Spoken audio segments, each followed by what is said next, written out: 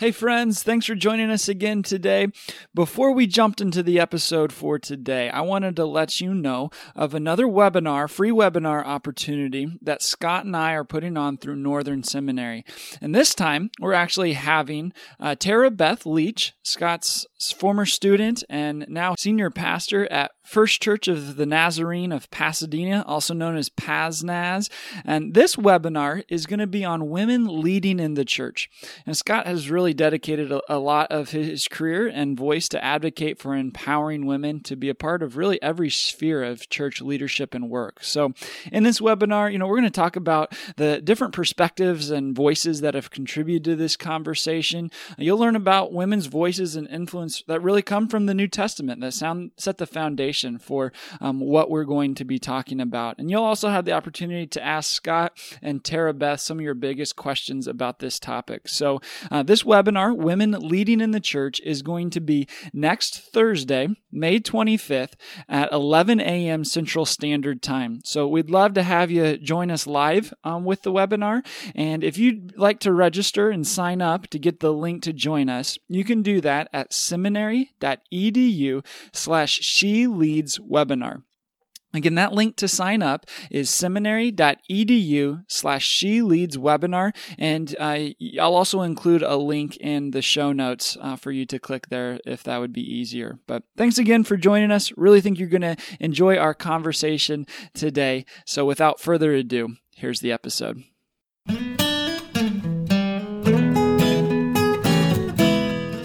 Welcome to the Kingdom Roots podcast with Scott McKnight. The conversation designed to look at how the kingdom took root then and how it's taking root now. Today on the podcast, we have a conversation with Dr. Matthew Bates about his book, Salvation by Allegiance Alone.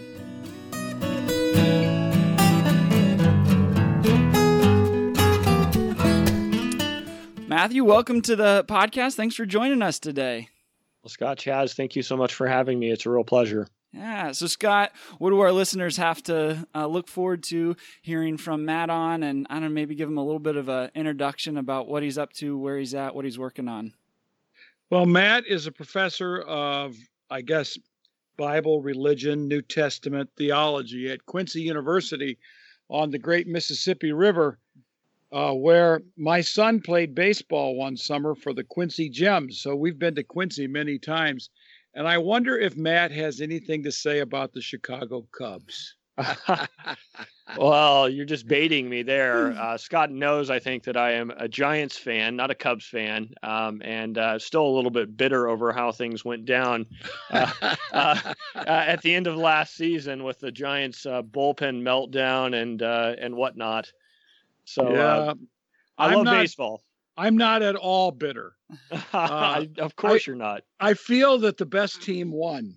And, we were at that first game when Johnny Cueto pitched a great game for the Giants, and Javier Baez hits that sky high ball, and we lost it because we were way back up underneath the bleachers, and we didn't know where the ball was. So all we could see was the left fielder walking up, and I thought he's going to catch it. And the next thing you know, it lands in the basket.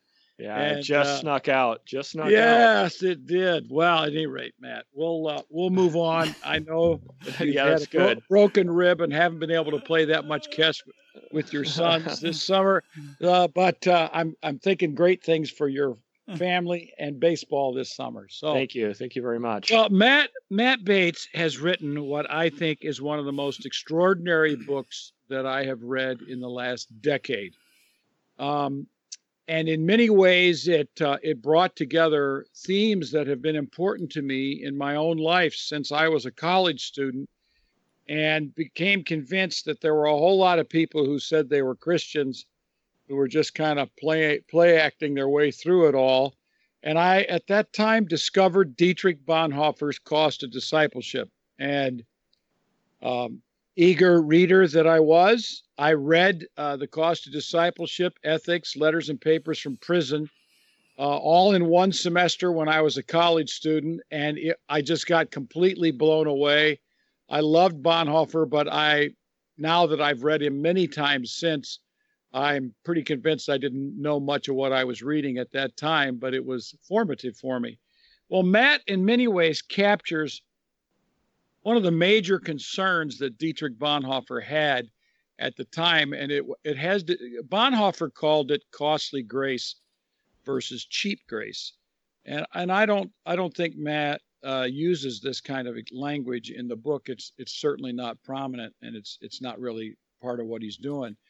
But what Matt does in this book is explain the idea of faith as allegiance, and I'm wondering, in other words, I'm going to ask Matt to unpack some of this, but many people have some instinctive ideas of what the word faith means, and Matt doesn't so much take those ideas out of their hand, but he makes their hands bigger, or he makes them use two hands, or he says what's in your hand is actually much bigger than you think it is, something like that. So Matt, I wonder if you could give some of the main ideas of your book. And welcome to the Kingdom Roots podcast. Well, thank you. Yeah, so the main idea is that we want to see the word pistis in the New Testament as involving ideas that go beyond just belief or trust to something embodied, allegiance. And why should we think that? The second half of the big idea would be because the gospel itself, its very nature, demands that we see faith as allegiance. What has happened is that the gospel has gotten cut short, so that the gospel has come to be a transaction of forgiveness of sins, or believing that Jesus died for my sins, or justification by faith, or a variety of ways to speak about that. But what I want to argue, and this really does build on some of Scott's work in the King Jesus Gospel, is that the gospel is bigger than that. And the gospel stretches to the proclamation of Jesus's kingship. And once we see that Jesus's kingship is really the climactic point in the gospel, it helps us to think more critically about what faith language actually entails, that it has to involve ideas of allegiance. The word pistis, the Greek word for faith, is connected to who you're believing in. And this is where I think is one of the most important things you say in your book. And I don't think it can be emphasized enough. I think it has to be said over and over for people to catch on to its significance. And that is, if Jesus is Savior, then faith means trust in his saving work, or trust in him who can save. If Jesus is Lord, then the proper response to the word to a Lord is to submit or to bow down to. But if Jesus is King, the proper response to a king is a declaration of allegiance and loyalty to serve that king in that king's, now here I'm going to stretch my Anabaptist pacifism, to serve in that king's army. So this is where I think is so important, is that faith is sometimes reduced in Christian vocabulary because it is not thought through carefully enough as to what we're actually saying when we say we believe in Jesus. Who is this Jesus? And once we answer, who is this Jesus, then the word pistis, or the word faith, takes on a brand new sense, or bigger senses, or I think what you're doing is it clarifies what that relationship is. I wonder if you would add anything to what I just said there, Matt. Yeah, I do agree. I think that the identity of Jesus is paramount. And we want to say, of course, that Jesus is Lord, that Jesus is Savior. Those are both certainly true, right? We don't want to lose either one of those ideas. But obviously, he's the Christ. And I think that one of the things that has happened due to our deep familiarity with the Christian story, even as it's been somewhat lost in our postmodern age, is that Jesus Christ has become his name, right? It's considered purely a name. Jesus Christ, Jesus' first name, last name Christ, or something like that, or we don't even pause to think over the Christ bit of it very much. And so one of the things I'm trying to do to try to draw to cause a little pause in people's mind and to force them to think a little more carefully about the Christ bit is to just stop saying Jesus Christ and just now do Jesus the Christ, just to sort of force the pause there, and to highlight the idea that we're talking about the royal Messiah here when we talk about this claim, and that what's the most natural way to speak about this connection to this royal Messiah than allegiance. Yeah, and I probably should do this as a teacher. Insist that my students call him, I like King Jesus, because it gets away from Christ being, and I think you're totally right. So many people think that's Jesus's second name. And Matt, I just finished reading, and I wrote a review this morning on the blog, Matthew Novinson's new book, The Grammar of Messianism. And he has a book called Christ Among the Messiahs, in which he illustrates how many people really think the word Christ means, it's just a proper name. It means almost nothing in a sense. And this has become a very popular idea among biblical scholars. But Tom Wright and others and Novinson are arguing that it means more than that. It means Messiah. Now, Novinson has a little bit of a weakened sense. He thinks it's an honorific rather than an official title. I think Tom Wright would see it a little bit more as a title. And some of my other New Testament scholar friends who are into the Jewish context are emphasizing that it means Messiah. But I want to repeat this, that what you're saying is so important, is because gospel is more than a message of how to get saved, and because gospel is a declaration of who Jesus is, that he is the Messiah, he's the King, he's the Lord, he's the Christ, then the proper response of faith, or pistis, in the New Testament has to be defined by who Jesus is. And if he is the King, then the proper response to a king is allegiance. And this is where when you say, here, this is the 500th anniversary of the Reformation, and you come out with a title, Salvation by Allegiance Alone. This is clearly a timely suggestion and provocation into Reformation thinking. And there's not a few people in the Reformation type theology who are a little bit nervous about anything other than faith as trust. So I wonder, Matt, if you have any, if you are trying to make a point to that kind of Reformation theology, or are you saying something at this special time in history?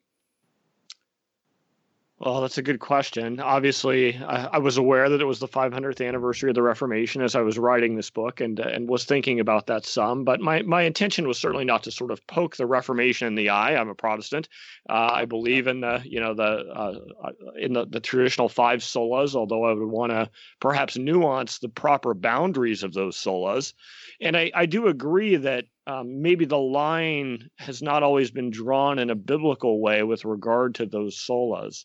I would think, for instance, of sola gratia, of grace alone, that grace alone in some dimensions of Reformed theology gets pushed back infinitely, right? It gets kind of moved back, not just from the time of the cross to something that God did before the foundations of the world, let's say.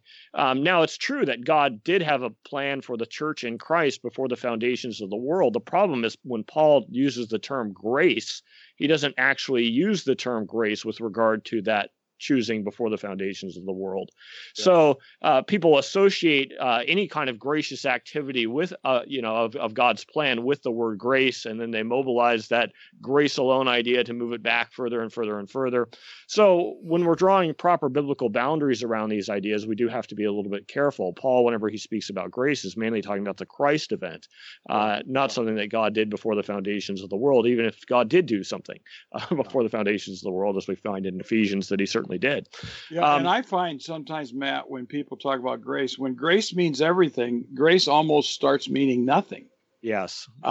And that's right. Grace is the unleashing of God's mercy and generosity and salvation in Christ through the power of the Spirit to make us the kinds of people God wants us to make. It's not simply, I often have used this story where I was talking to a former student of mine who's a pastor who was very strong Calvinist now and quite proud of it.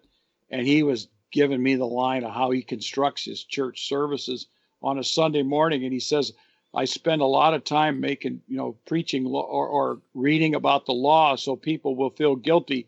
And then I apply grace. And I said to him, so grace means to you that we're just damn lucky to be elect. And I was pretty mad at him. And he looked at me and he said, yeah, that's kind of what I mean by it. And I said, I think grace is goodness.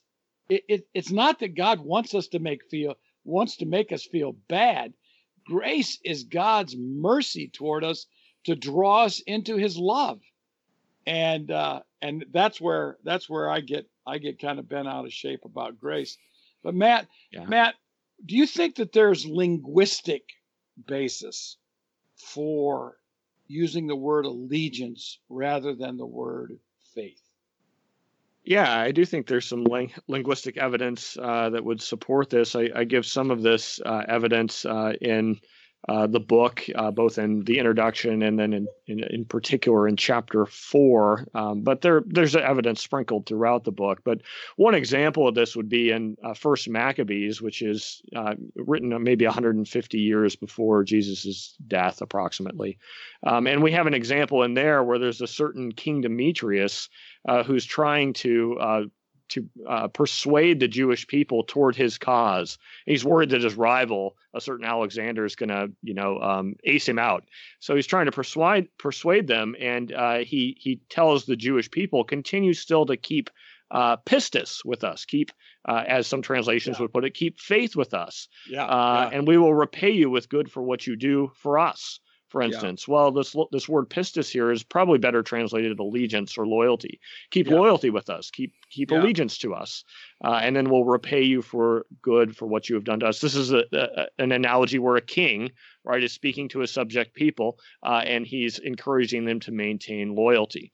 So that would be just one of many instances I think that we could bring out where we see that pistis does include sometimes the notion of allegiance. Now, it doesn't always do so.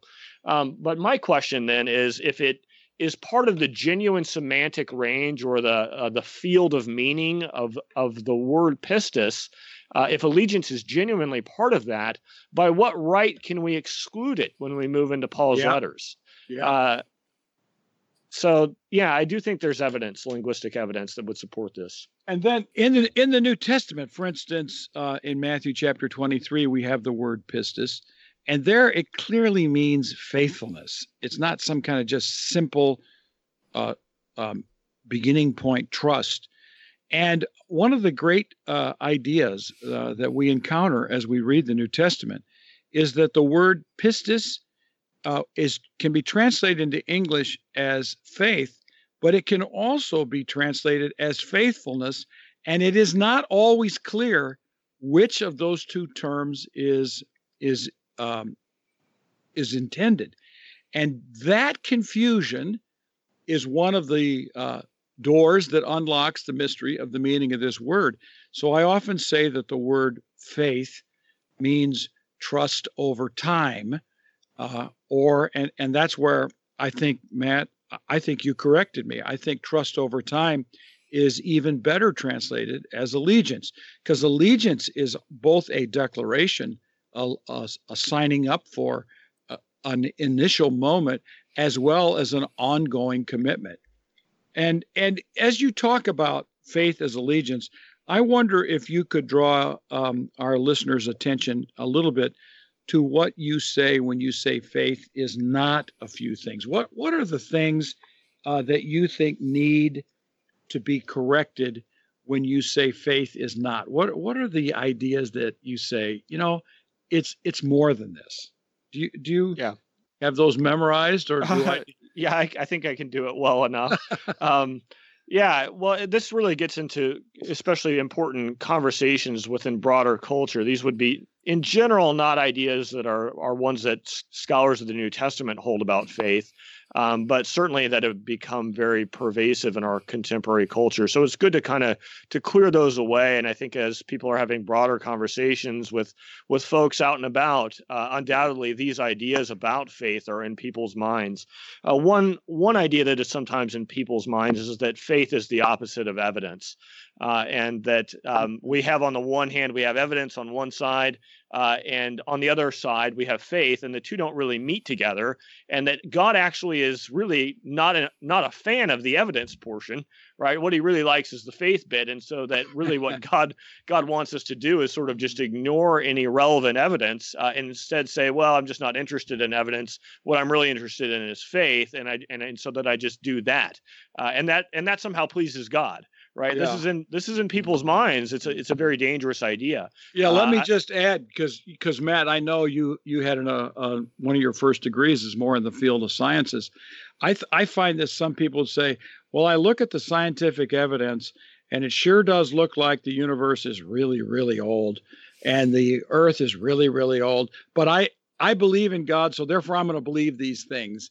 In spite of the evidence or against the evidence, that's what God really wants of us. That's the sort of idea that I encounter at times with faith. Yeah. Well, at any rate, I jumped in. I should. Yeah. What? No, that's okay. That's often called fideism. That idea that we're to just sort of believe without any evidence. Another, and piggybacking on this is a closely related idea, would be the idea that faith is a leap in the dark. The idea that God just wants us to launch out at him despite any evidence, and that really it's that sort of existential, like personal, like, kind of jumping toward God that is the thing that really pleases him. This has been popularized by Kierkegaard.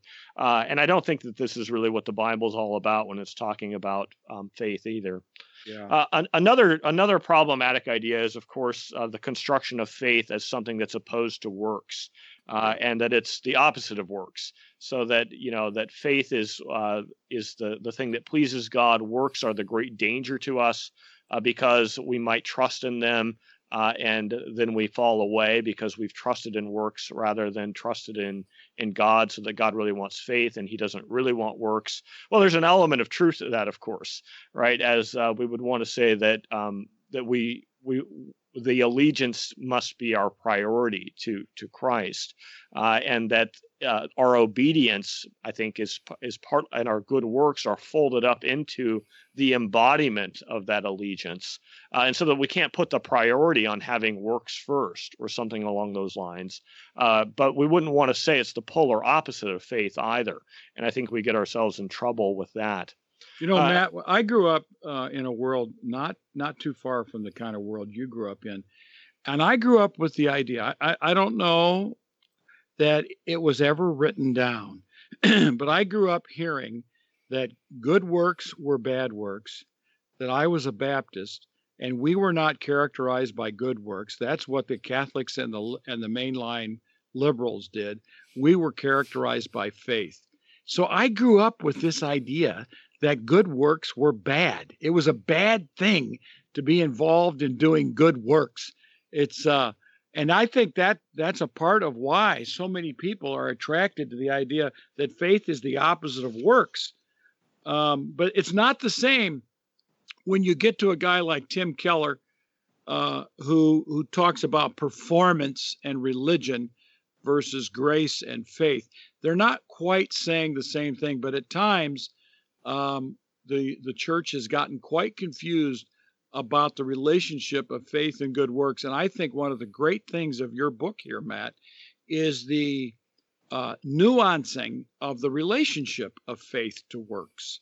And so that's a good one. I see the next one is that you say faith is not an it's all good attitude. What do you mean by that one? Yeah. Well, when I teach my students about this, I usually use an analogy of, Tom Petty or someone like that, who you can sort of imagine just saying, don't be so uptight, just chill out. And, even Tom Petty, he might even add like, just smoke a joint with me or something along those lines, and you're all stressed out, bro. You need to just, you need to just like relax, like, and have faith, like whatever stressful situation you're in, like God's just he's just gonna bring you through it. And so just chill out and relax about life and put on a tie-dye t-shirt with me, and everything's going to be okay. This is really actually something that's infused popular culture. I mean, it's amazing how many of my students today, I think, really do have that idea of faith at the front of their mind. They hear that so often from people. They're going through a bad situation or whatever, and people are like, well, just trust God's in control of things and relax. And this is really a kind of a vacuous idea, right? And sometimes they'll just say, just have faith. Mm-hmm. And faith in what? Well, it's not about, it's faith in faith in faith. It's exactly. Just have some faith and you'll get, well, you sound pretty good. I have to tell you something, man. I've never heard of Tom Petty, but I'm sure your students have. Well, I'm even surprised you haven't heard of Tom Petty now, Scott. Come on. I mean, Matt, something happened to me in the 70s and 80s and 90s, and I just sort of completely tuned out music. And this is no kidding, the only people I listened to music-wise in those times were John Michael Talbot and a little bit of Michael Card. And I don't remember listening to hardly anything else. So I have to apologize. I lost out from the era of the Beatles and the Beach Boys till Celine Dion. Oh goodness! Oh my God! Oh goodness! What a leap! That must have been a confusing re-entry for you, Scott, when you came back. Celine Dion. All right. Wow. Okay. You came back and you left the Beatles and the Beach Boys and Nirvana was playing. Nirvana. I don't even know. I read about Nirvana when I read Hermann Hesse. So it's a band. Oh, so I'm really bad on music, man. Moral of the story is we don't take Scott to a music trivia competition, I guess. Yeah. Well, there's some stuff in the middle there you might need to go check out. You could probably handle a little James Taylor, I'm thinking. That might be good for you. To try out a little of that. Listen to this. One time my son was playing in a baseball tournament in St. Louis, and we get onto an elevator with a couple of parents, and we go up to our room, we get off, and one of the parents says, do you know who was in the elevator with us? And I said, no. And they said, that was James Taylor.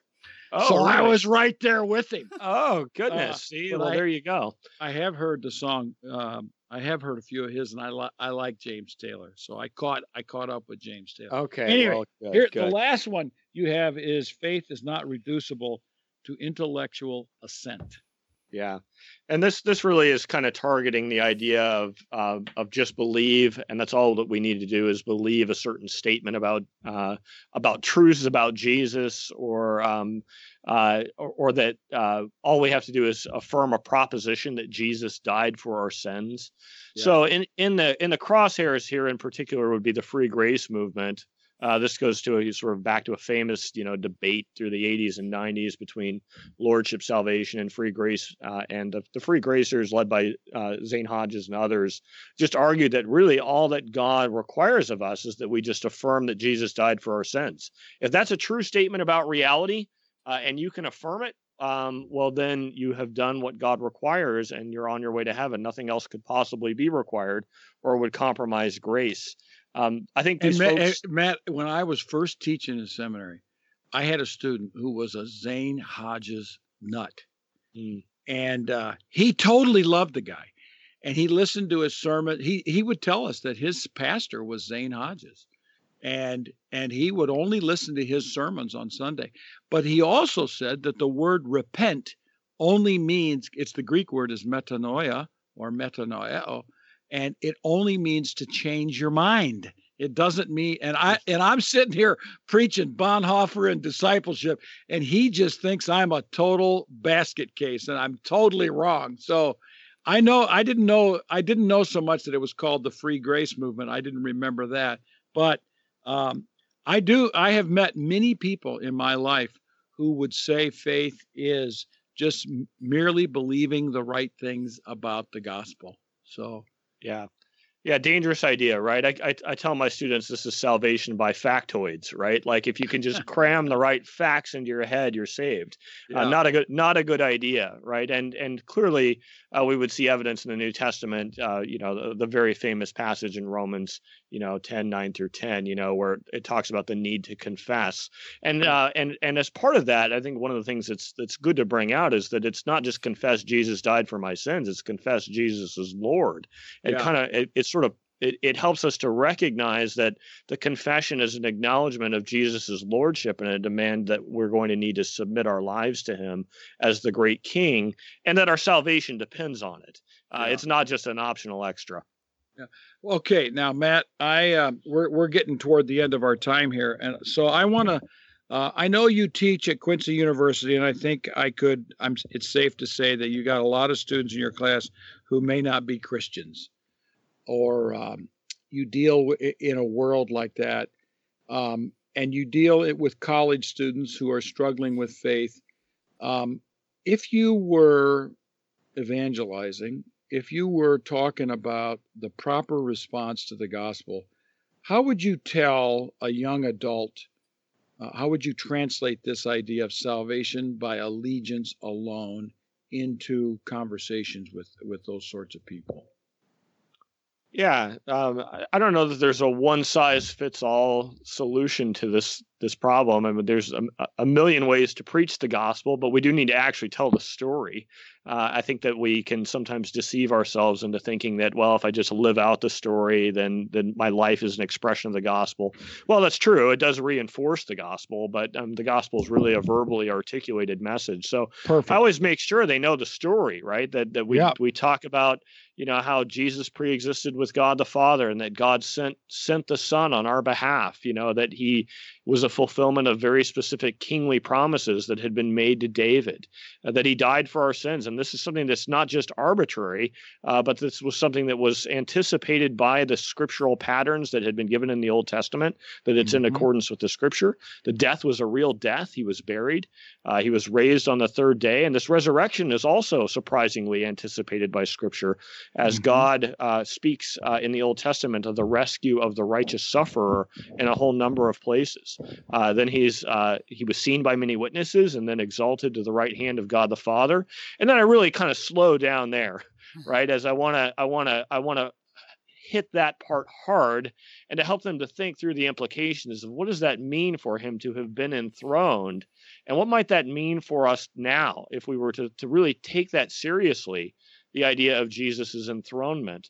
And I'm trying to get them to move from a model that's sort of based around a get saved culture to a gospel-centered culture that would help them to recognize this might demand them to begin to live a cruciform life, in light of Jesus's the shape of Jesus's life. Why did God vindicate him? Well, it's because he lived a certain cross-shaped life and lived it perfectly, right? And that we then enter into that as we come into union with Christ, and it's as we live out that narrative in our own lives in union with his righteousness, that we then are vindicated by God too, but that we have to move through that cross-shaped pattern in our lives. It's not an optional thing, right? I mean, that's our life has to be an expression of the gospel, or we're not in Christ.